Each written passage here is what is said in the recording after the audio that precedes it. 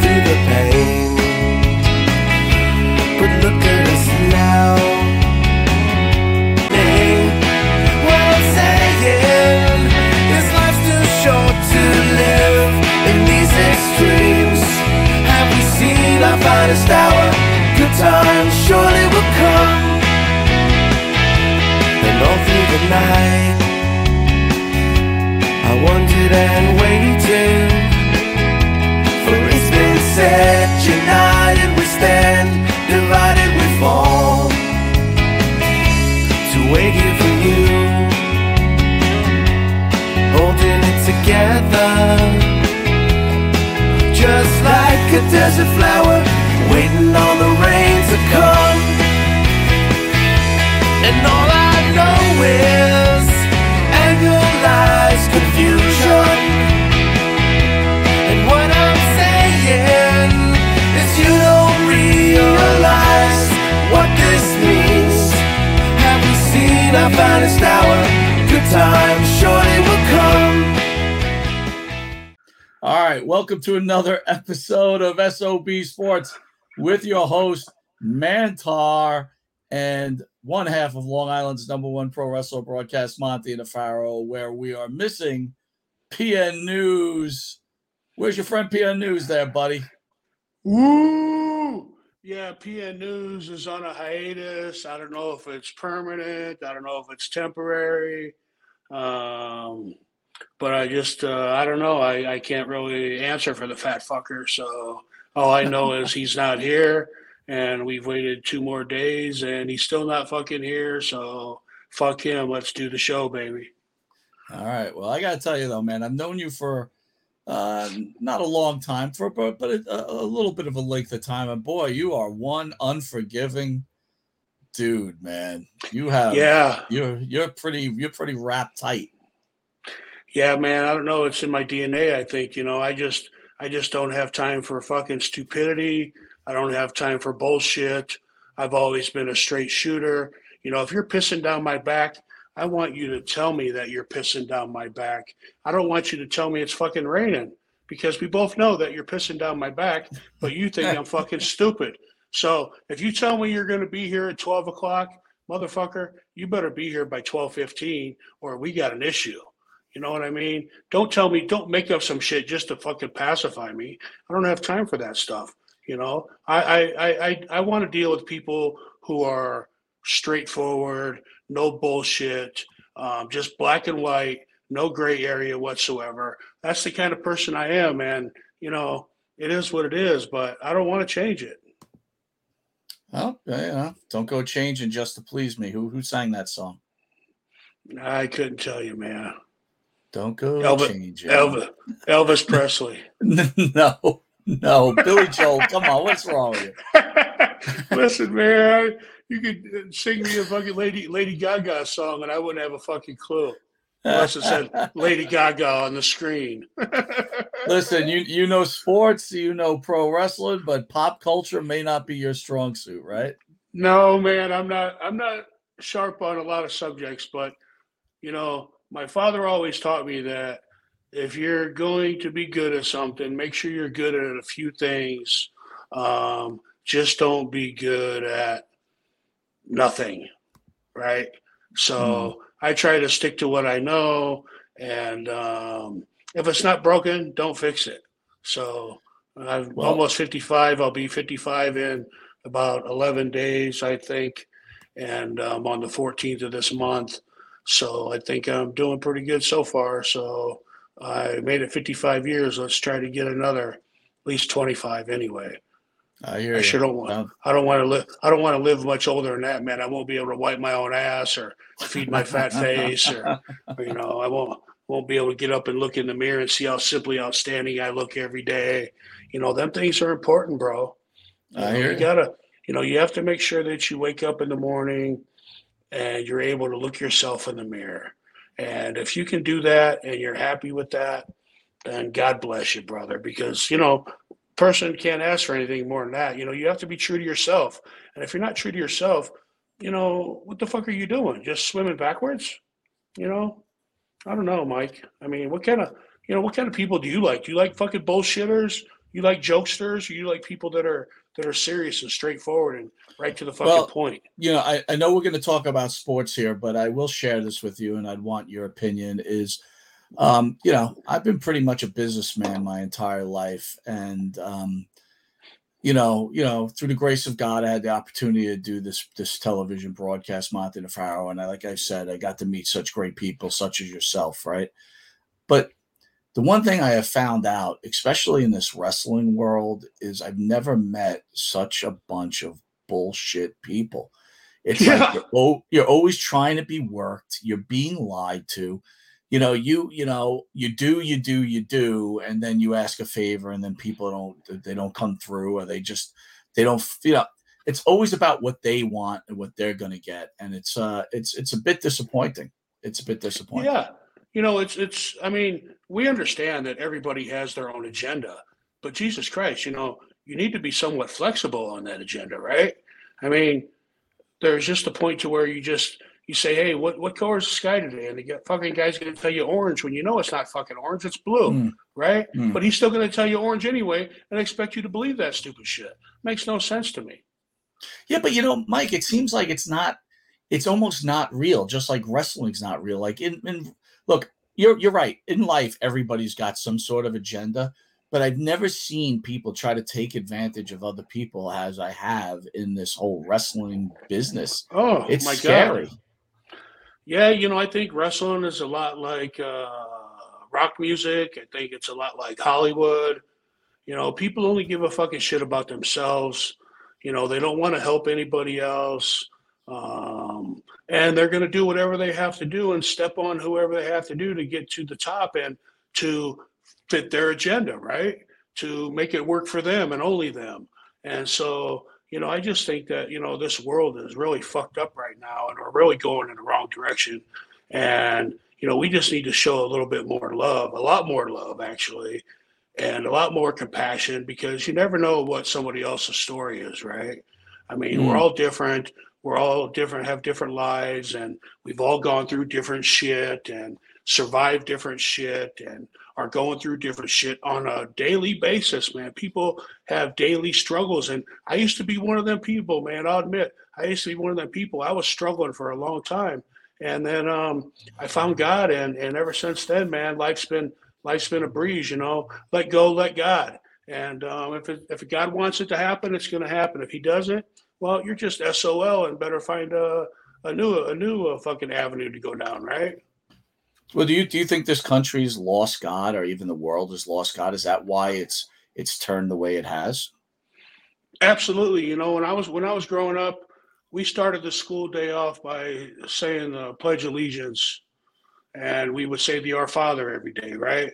And if you look on the front of our money, it says "In God We Trust," but I don't think that's the fucking case because they've tried to write God off every avenue that they can.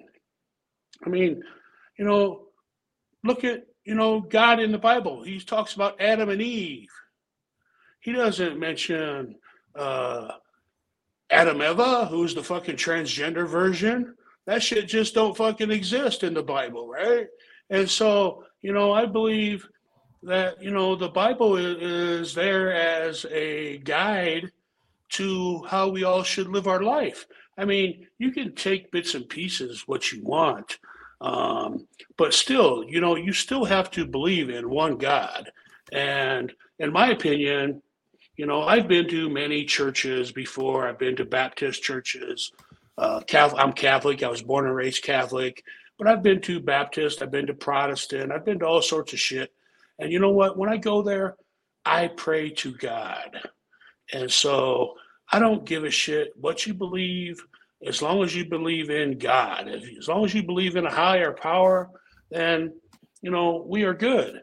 But, all this other bullshit, man, just, this transgender shit and all this shit that, shall not, you fucking got people killing their wives and beating up their spouses and just doing stupid fucking unnecessary bullshit, man. Just, people don't want to fight anymore. When I was in school, if I had a problem with somebody, we just went out in the fucking back of the schoolyard and we settled the fucking issue, right? Now it's like they're going to send you nasty messages. They're going to call the fucking police on you. And they're just going to go through all this unnecessary fucking drama bullshit to try to prove a point. And I don't know. This world has changed a lot since I was growing up. And, it's tough, man. I mean, I feel sorry for my 14-year-old daughter because, man, what she's growing up into, man, is just not very exciting, or is it very inviting? And well, let me ask you this, Mike. So growing up, obviously you were probably a pretty big guy. Can you tell the people out there, like, give me a school fight that you had? And I want to just advance the question a little more. You talked about, hey, going to the back of the school, duke it out, and it's over. It's squashed. Today's day and age, it seems like when someone's beating someone up, and they've got their battle won, they pummel the person until there's nothing left, and maybe they're dead. Or they're going to fucking shoot them, or they're going to fucking just pull out a gun and shoot them. Nobody wants to fight anymore. Everybody wants to stab you or fucking shoot you. I mean, what the fuck is going on, man? Settle with these two. Settle with the Dukes. What was a school fight back in the day for you? Can you go back in your mind and remember, bring up a school fight you had? I've only been little one day in my life, and that was the day I was born. I was only 5 pounds, 4.5 ounces, man. I could fit in your palm of your hand pretty much. And I think on day 2, I must have been 12 pounds, right? And I just know that I was a really big kid growing up. I couldn't play any fucking football, peewee football with my buddies because I was always 80, 100, 120 pounds over the fucking weight limit. And I was within the age limit, but I was way over exceeded the fucking weight limit by a ton, right? So I had no chance. And so we talk about this in my documentary, actually. A friend of my mom and dad said, hey, why don't you get Mike into playing hockey? I was 5 years old, man, and I was fucking the biggest kid in the class at 5. And so they said, well, we'll see if he wants to, put on some skates. So I put on some skates, and, I got on the ice, and I fucking fell right down, man.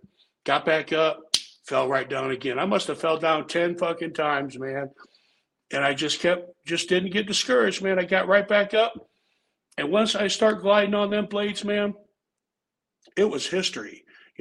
For 11 straight years, I was always one of the best hockey players on the team, always one of the top 1 or 2 person on the team. I was a top scorer, and I was always the fastest, believe it or not. You put me on a pair of skates, and I will beat 9 out of 10 guys in a fucking race. And, I could show you pictures of when I used to play hockey, and I would just tower over these people, and my shoulders were out here, and everybody else is about this fucking big, right? And but again, I've always taken pride in everything I've done. My dad has preached to me since I've been a little boy.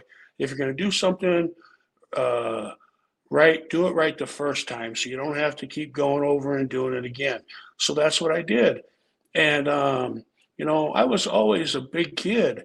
And so, and at a younger age, from probably zero to 11, I was pretty much the fat kid on the block. So everybody used to bully me and pick on me on a daily basis, man. And I remember one time, man, I used to get bullied a lot by the kids in the neighborhood. And we used to have a 4th of July party. And I must have been about, I don't know, freshman or sophomore in high school probably. And we had a 4th of July party. We used to barricade the whole street off and have a big, huge block party for the entire block. And it was about dinner time, 5, 6 o'clock at night. And the neighbor kids started bullying me again. And this kid was probably, a good 3 or 4 years older than me. And he was a freshman on the University of Nebraska's football team at the time. And I was only 14, so he was probably 19, so 5 years older. And we got into a fight, man, and I started chasing him, and he was running around in a fucking circle knowing I couldn't catch him. And his mom and dad called him out. They said, hey, man, what are you running for, you big pussy? You bullied this kid his whole life, man. Stand and fight like a man. So he stopped, turned around, and I fucking blasted him, man. And I mean to tell you what, I beat the living shit out of him in front of the whole fucking neighborhood, his parents included, my parents included. I mean, I was punching him so hard and so fast, they had to pull me off of him, man. And I tell you what, after that day, no fucker ever picked on me again in my life, because that was the very first time that I've ever fought back in my life.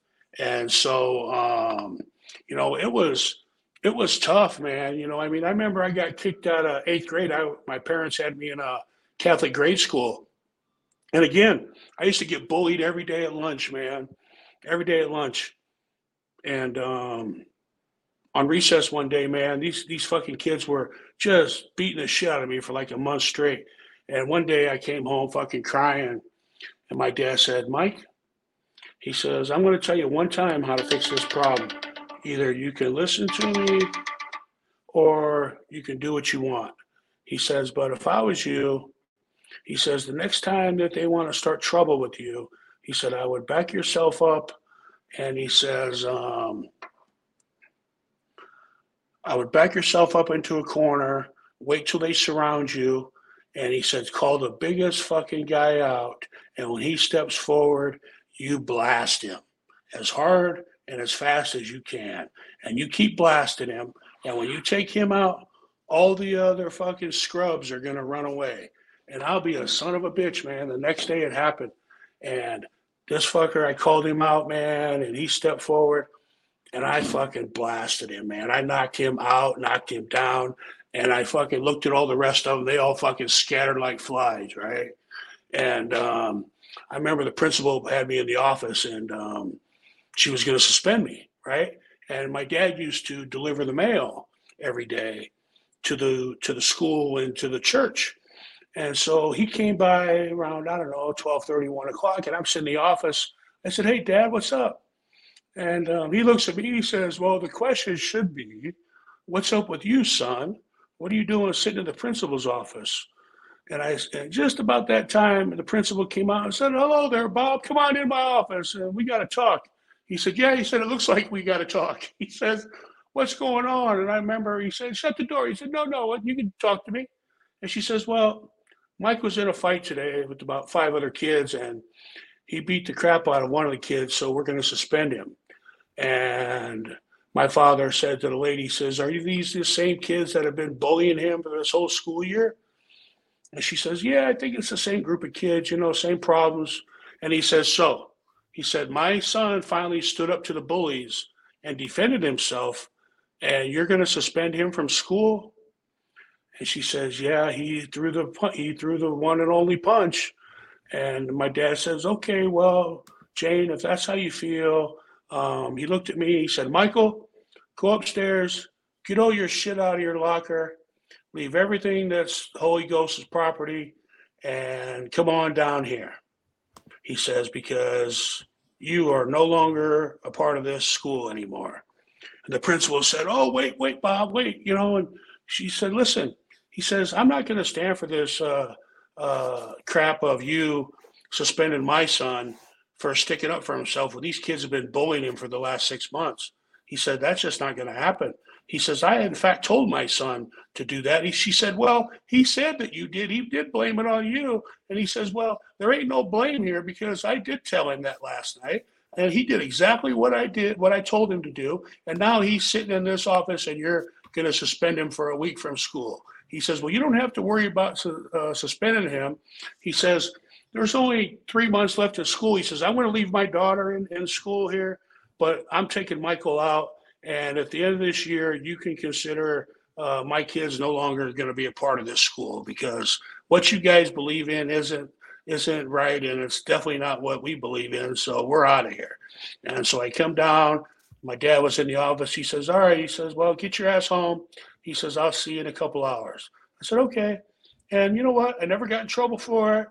My dad asked me how I felt about it. I told him I was, a little disappointed because, I got to go to a new school and make all these new friends.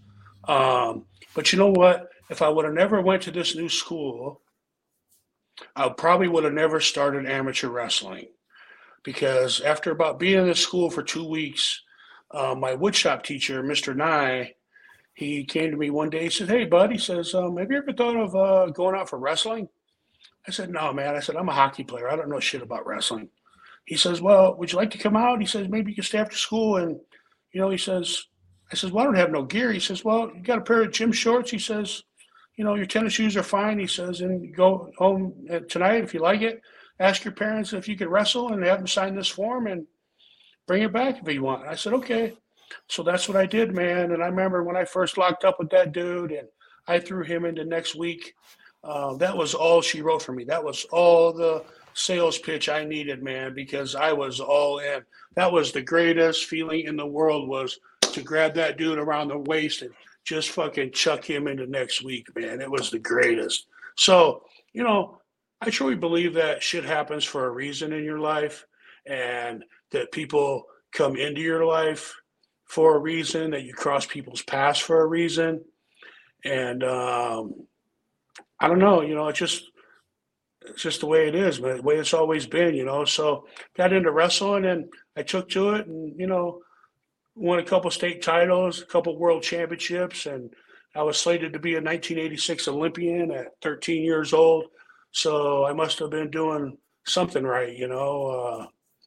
It was a pretty impressive amateur wrestling career I had, and then I played a couple years of semi-pro football, and then got right into professional wrestling at 21. So, Well, let me hold you on this one, and I'm going to try to answer as honestly as possible. You in your prime against Brock Lesnar in the prime amateur wrestling, you have a shot at beating him? I do have a shot. I would say it's probably 60-40 Brock Lesnar, just because he won a couple of national titles at Minnesota. Um, but I was fucking tough, man. I mean, I was a great Greco-Roman wrestler.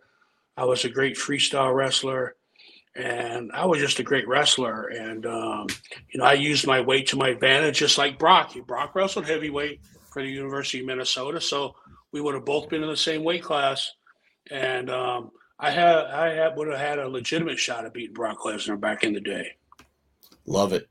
So it's common knowledge now. You've been doing the show for at least 2 months, and your name is starting to really get out there. You're getting invited to do interviews, and I'm hearing the Mantor name more in the last, say, 3 months than I've had in the last 5 years. And that's certainly not an insult towards you, Mike. I'm just trying to state the facts. I'm going to play a video right now of Oh shit! last Monday. Click this, and I want to understand why people's stories are so different. So I'm going to play this video right now, and then I'm going to ask you to discuss Kevin Nash's comments that what happened between you and Scott Hall. So, were you now you would have gotten on your television the Sheik's product? Yes, Big Time Wrestling. that was what I watched growing up. And of course, Sean Waltman's favorite wrestler, Pampero Firpo. Mine was Moose Chodlak. When I was any Moose Chodlak reference that you can whip out over the next few weeks would. It's just one of those things that that's when people say, "Oh man, he's not a good worker." Fuck that, man. I didn't give a fuck. I just thought he was a big old dude that carried a moose head. Exactly. I didn't give a fuck. Was that I saw a video? Was that him who couldn't get in the ring? I don't think that was him. Somebody couldn't get the gimmick through the ropes one time. That might have been Minotaur. You know what? It might have been. Now that you mention it, yeah. Have you ever seen the fucking? They brought Minotaur in. He was the nicest guy on earth. And who was Mantar again? I can't remember who it was. Go ahead, talk. I'll look it up. But anyway, so he takes that fucking the helmet off, the mask, whatever the fuck you want to call that. Mm-hmm. Takes his giant furry Shockmaster dome off, and he's standing there in front of Scott, and Scott just fucking, he hit him with an open hand about as hard as you can hit a person on TV. I fucking had to hold my dickhead in the back at the monitor. I thought I was going to piss myself. I said, God damn, man.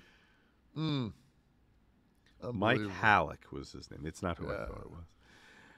Oh, David. Go ahead, Mike.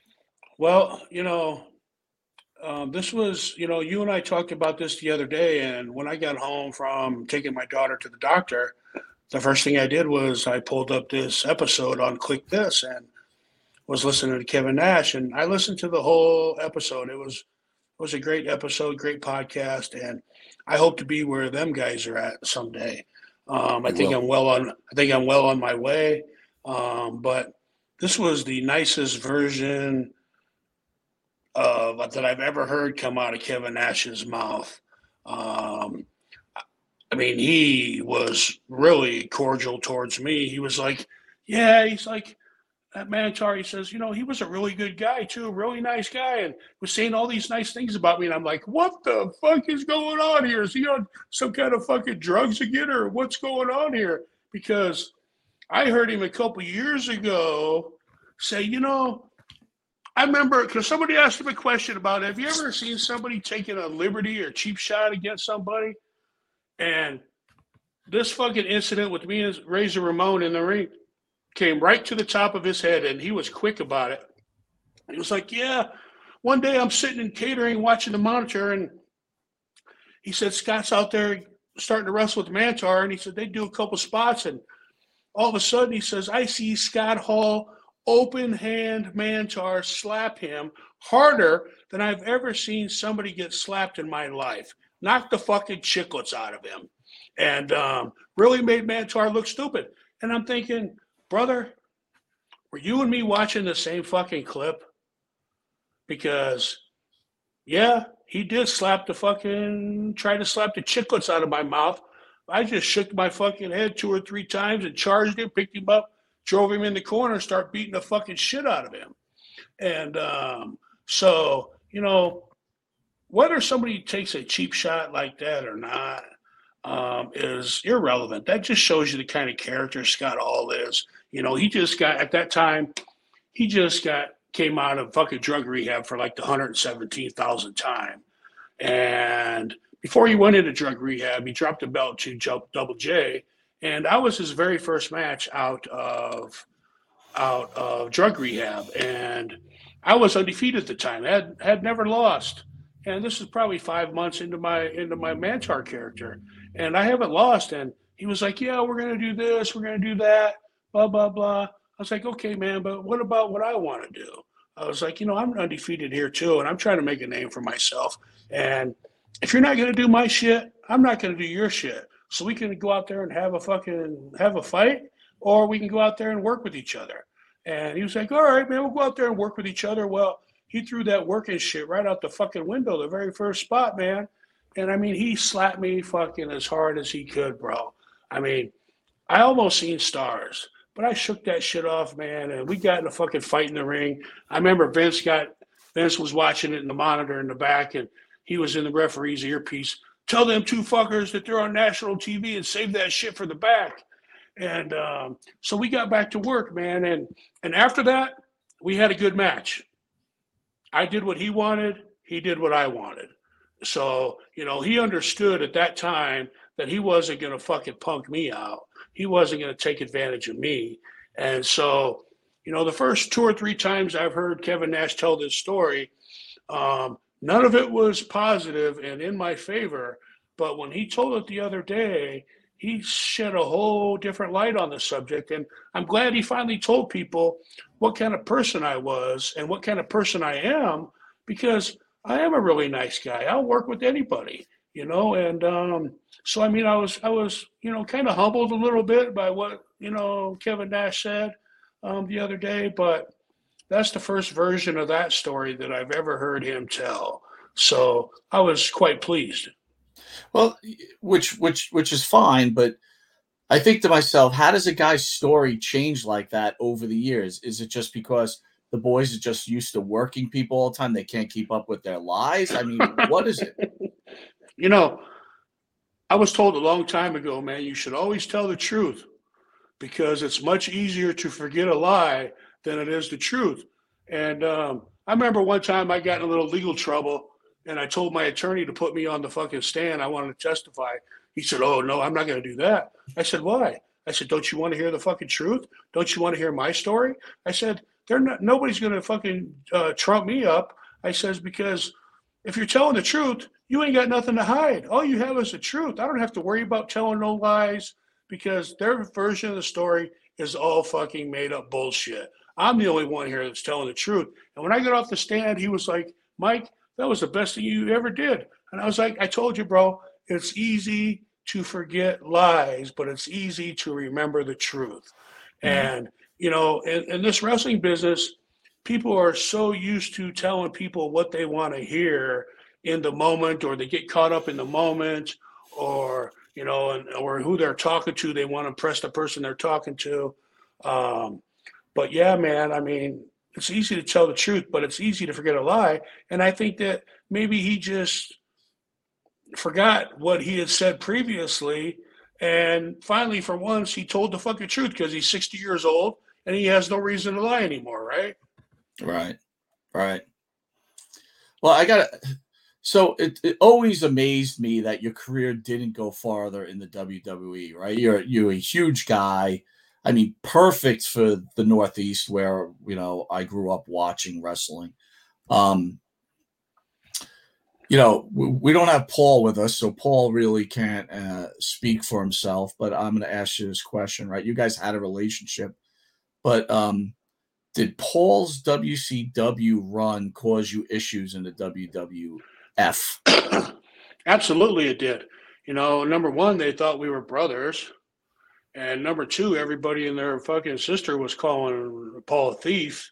And I think I told this story a couple of weeks ago on the podcast where Shawn Michaels pulled me aside outside the catering one day, outside these garage doors, and he started asking me all these questions about Paul. And I'm thinking, the fuck are you asking me about Paul for? I says, I'm not related to him.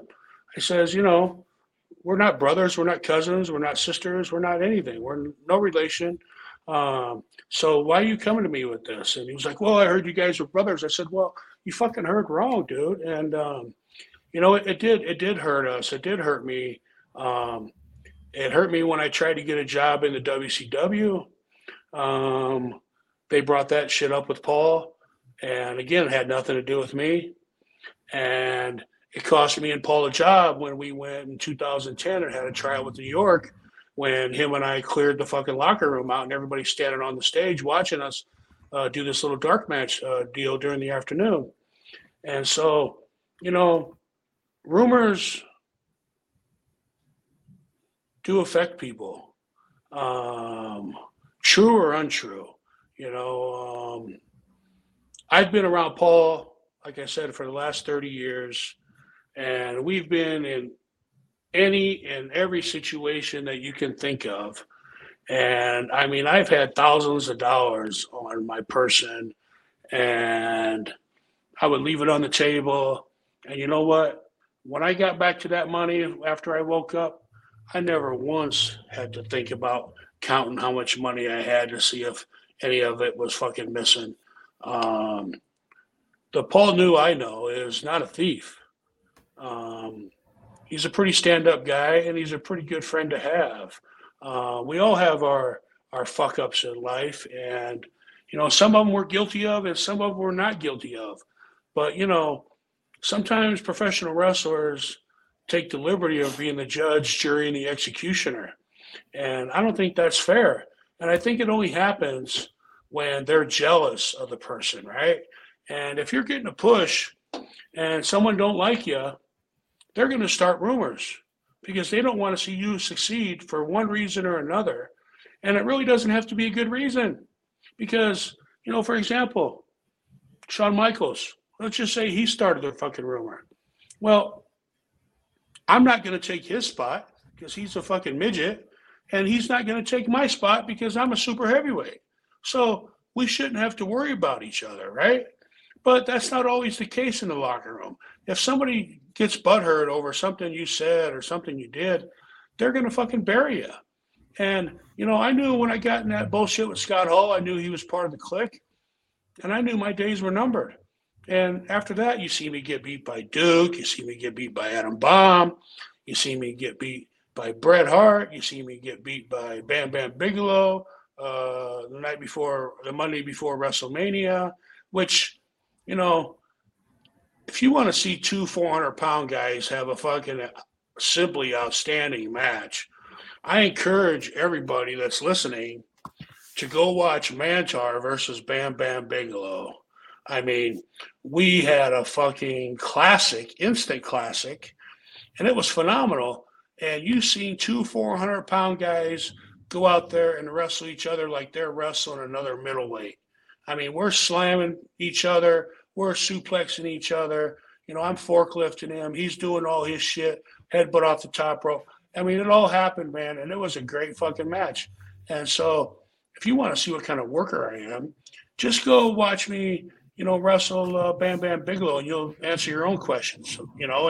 And Kevin Nash has already said, for fuck's sakes, that I'm a really nice guy, and, you know, I'm a great guy and a really cool dude. And so that I didn't deserve that. Well, I don't give a fuck if I deserved it or not, man. It wasn't like I just stood there and took it. I didn't take it like no bitch, right? So, and for me, that's all that matters. I could give a shit less, you know, who open hand slaps me across the face as hard as they can, because before I would get in the ring with anybody, from the very first guy I've ever wrestled to the last guy I wrestled, I'd always say, listen, whatever you do, you better lay that shit in, because otherwise I'm not going to sell it. You know, I'm an amateur wrestler, and so I'm pretty snug and pretty stiff anyway, and I'm not going to be working out there like a feather. And if you throw a punch at me and you miss me by a fucking foot and a half, I'm not selling it. If you go to clothesline me and I don't feel that forearm fucking wrap around my chest and my neck, I ain't taking a fucking bump. I don't give a shit how hard you fucking hit me. You know, I remember at the beginning of the World Rumble back in '95 in Tampa, Florida. The pig farmer, what was his name? God, they were just on our show. Godwin's. Yeah, Henry Godwin. So I remember he was hitting me with the fucking couple clotheslines, and I was in the Royal Rumble, so I didn't take no fucking bump, right?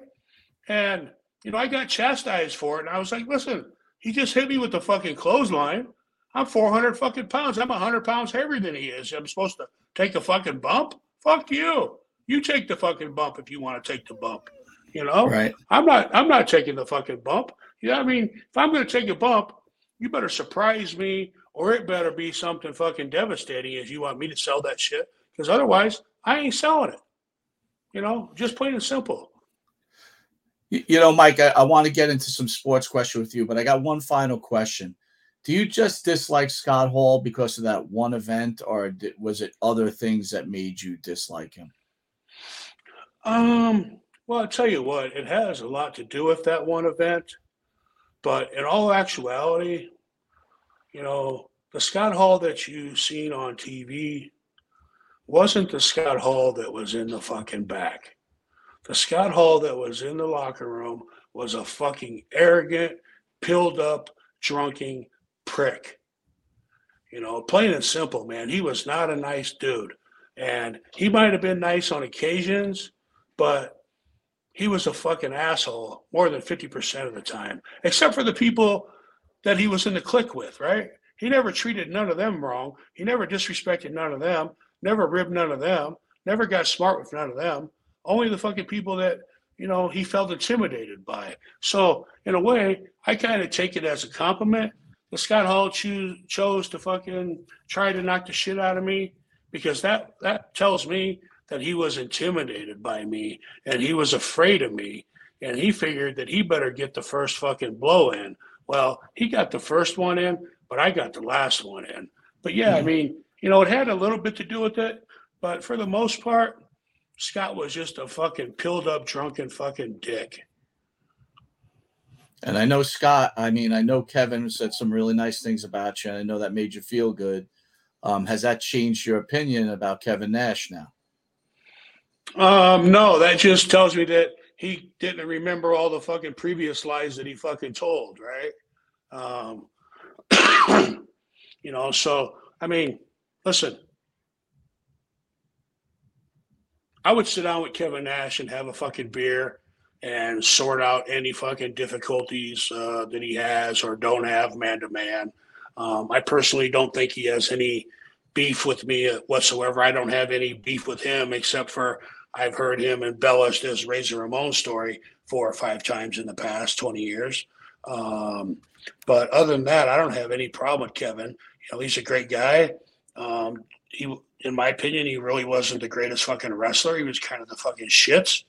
But he's a big son of a bitch, man. And if someone like him doesn't make any money, nobody's going to make any money. You know, I got to tell you one story while we're on the subject about Razor Ramon, just to cement my point. So we're on a California tour, and we're out in California for like 2 or 3 weeks. And I wrestled the British Bulldog on the whole tour. Fucking was a breeze, man. So simple, so easy. And one night we got done, and everybody was flying out of LAX the next morning. So after the show, everybody went back to the fucking strip club and got hammered and went to the nightclub, whatever we did.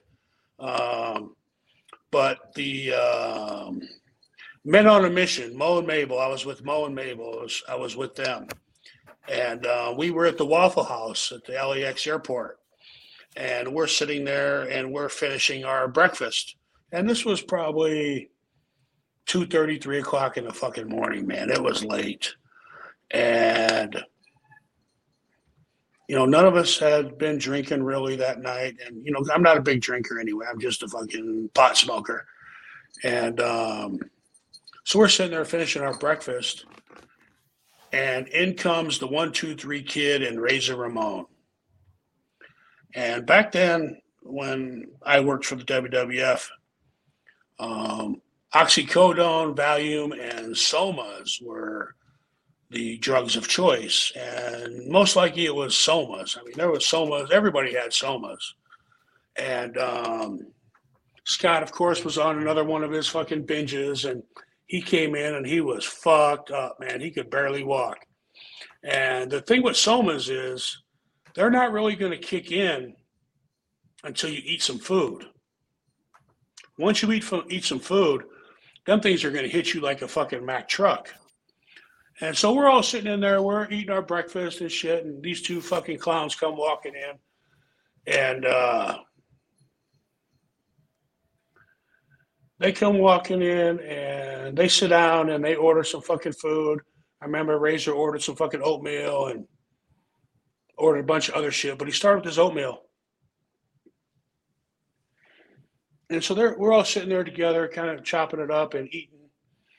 And Razor is on about his 4th or 5th spoon of his fucking oatmeal. And he fucking takes that spoon of oatmeal, puts it in his mouth, swallows it, and then takes a fucking face bump right into the bowl of his oatmeal. Now, you can hear this fucker gurgling.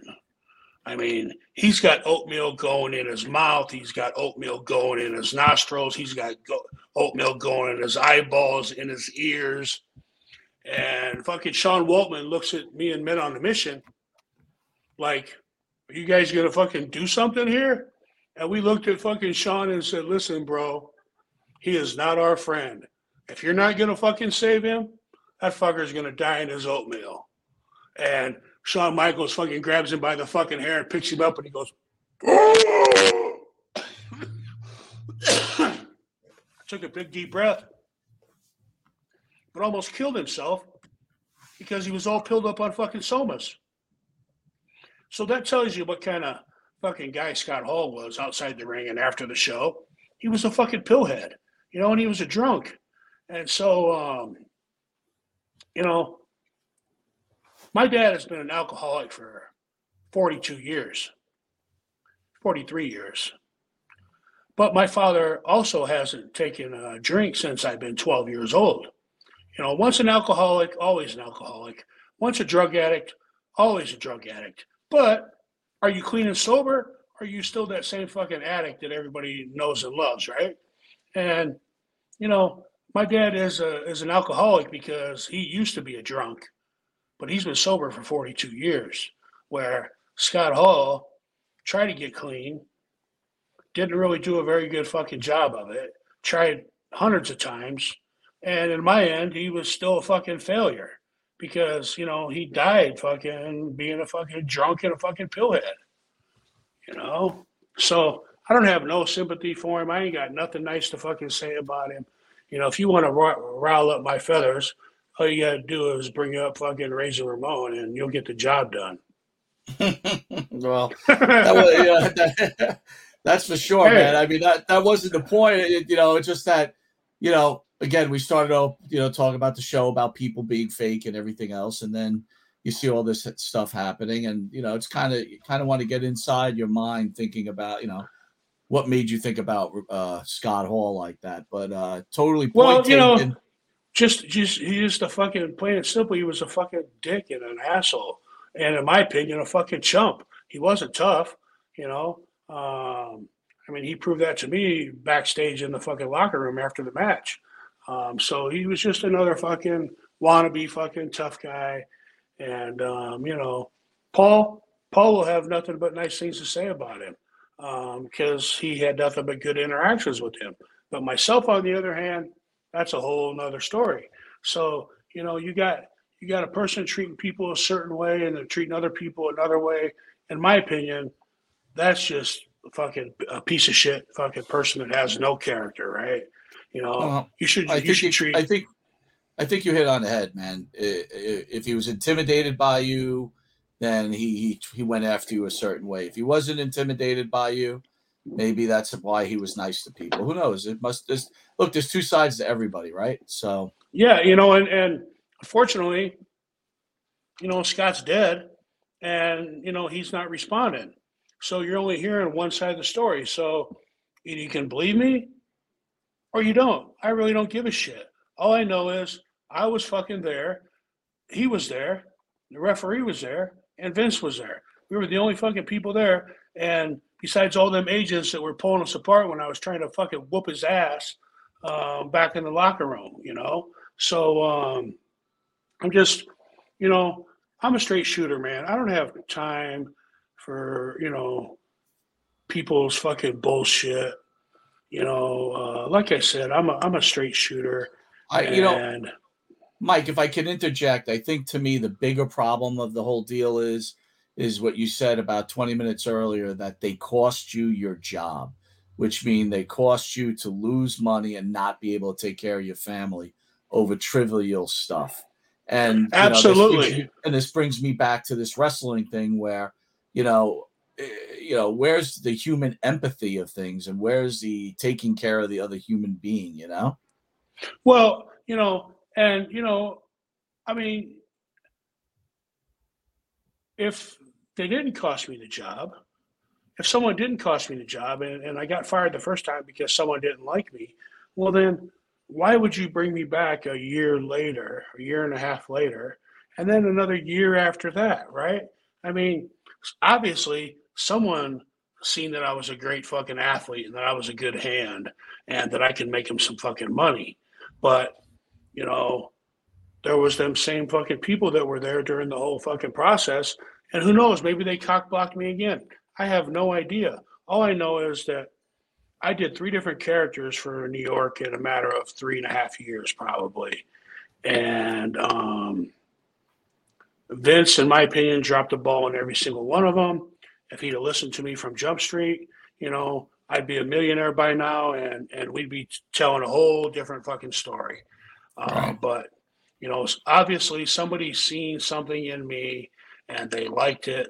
Otherwise, why are you going to fire a guy and then bring him back in a year and put another gimmick on him, and then he gives you what you want, you fire him again, and then you bring him back a year and a half later to do another gimmick?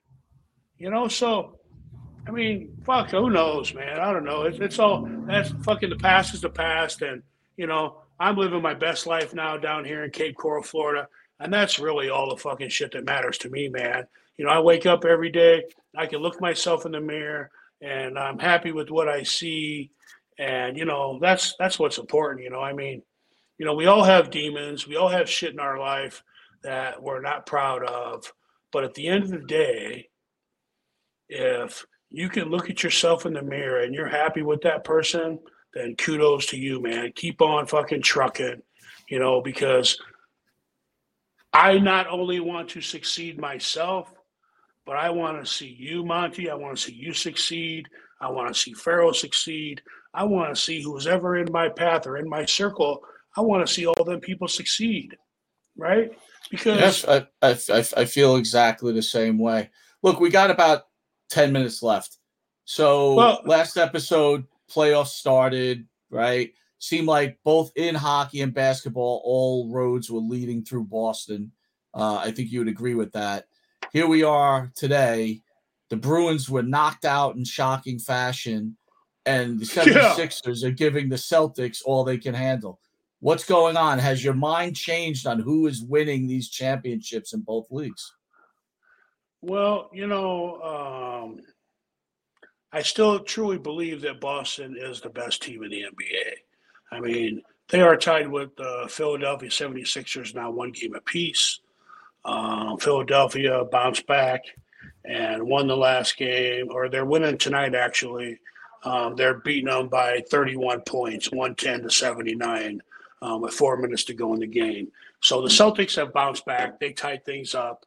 Joel Embiid won the MVP of the league, which I think was, overdue for sure. Nikola Jokic has won it for Denver the last couple of years. But yeah, man, I mean, the Lakers, oh my God. I wrote the Lakers off on episode 1, 2.5 months ago. I wrote them off. And here they are. They're tied with Golden State in the second round, one game apiece. And I'll tell you what, man, the Lakers have shown up. LeBron's really turned this team around. And to be honest with you, more than LeBron has turned the team around, I think Anthony Davis has finally showed up to play basketball. Because in my opinion, Anthony Davis is the catalyst of the Los Angeles Lakers. If he's having an off night, they're having an off night. If he's shooting them turnaround jumpers from 20 feet, passing the ball, setting up people for dunks, the Lakers are successful. Denver has jumped out to a not surprising 2-0 lead against the Phoenix Suns. They jumped out to a 2-0 lead, and I always said that Denver was going to win the West. The other top, the number 2 seed, Milwaukee, they got ousted by Milwaukee, Memphis. They got ousted by the Lakers in the first round. And but yeah, the Lakers so far, in my opinion, are the surprise team in the NBA playoffs. And I'm sure that would make Paul and Tim Beal very happy because they are both diehard Laker fans. And so, yeah, I mean, the Lakers have shown up in the playoffs. It's about time that they showed up this year. And in my opinion, the fucking best time to watch NBA basketball is during the playoffs because that's where the cream rises to the top. All that other bullshit for 78, 80 games, that means fucking nothing.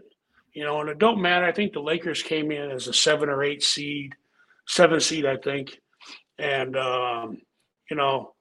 now they're playing the number 5 seed or 4 seed in Golden State. And so, the Lakers are doing well, but I think Denver is still going to be the top team in the West.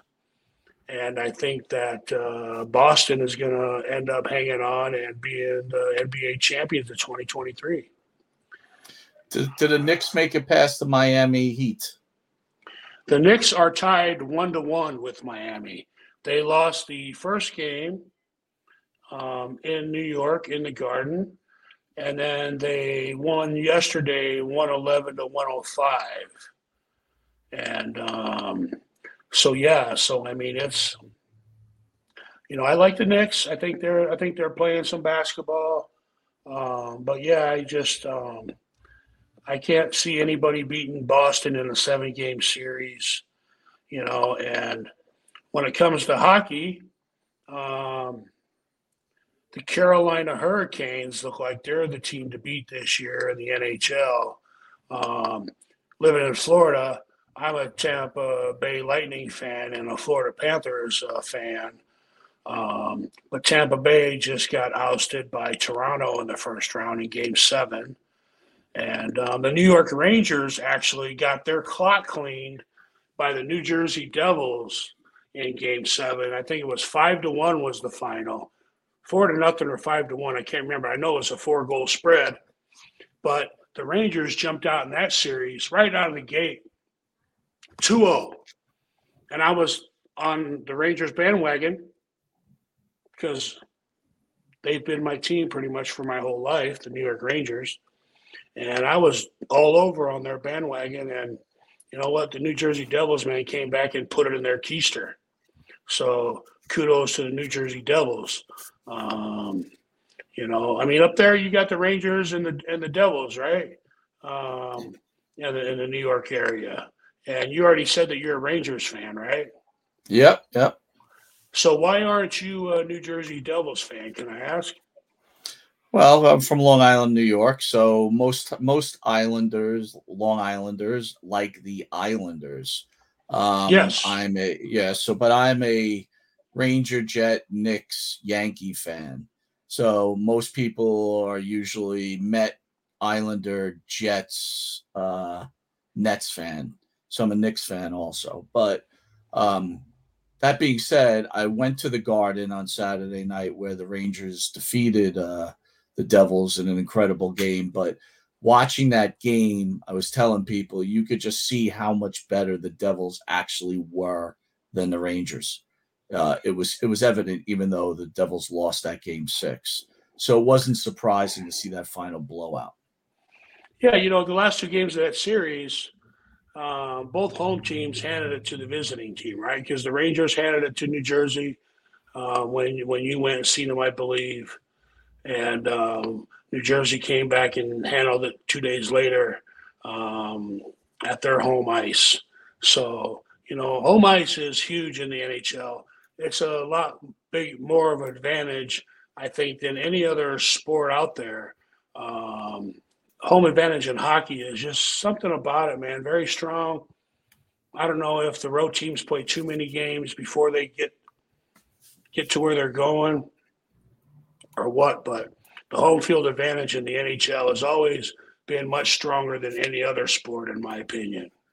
Well, let me jump over to the Jets. I want your expert opinion there. Oh, shit. Last week, right, they got Aaron Rodgers. Are the Jets now a Super Bowl contender, or you just think maybe they make the playoffs? Fuck no. They're not even going to make the playoffs, man. You know, the Jets would be lucky if they be a 500 team again. You know, it takes more than just one player to make a team successful, okay? You know, you got to have other people in place. And granted, the Jets, their defense isn't too bad, but their offense is fucking atrocious. And, I mean, I think if they get a new running back and another receiver or two, then I would say, okay, Jets might have a chance of making the playoffs. Excuse me, but one player does not make a championship team. One player does not make a playoff team, especially in the NFL. All right, Mike, we're out of time. Some really great lessons and great stories you told. The one thing I think we'll get out of this episode is, you know, life is getting really weird out there. We got to start showing a little empathy towards each other. So, Mike, if you could send a message to your listeners and the fans and send us on out, that'd be great. Yeah, you know, if you got some goals in mind or you're out there trying to achieve goals every day, you know, it's better to achieve them goals later than never. You know, keep on plugging along. Just try to have some more empathy for the human race. And because, like I said, you never know what somebody else is going through. And just open up your heart to a little bit more love and kindness. And just try to, you know, be a little bit more even keel, you know. And on that note, you know what time it is. It's time for the SOB Sports Network motto.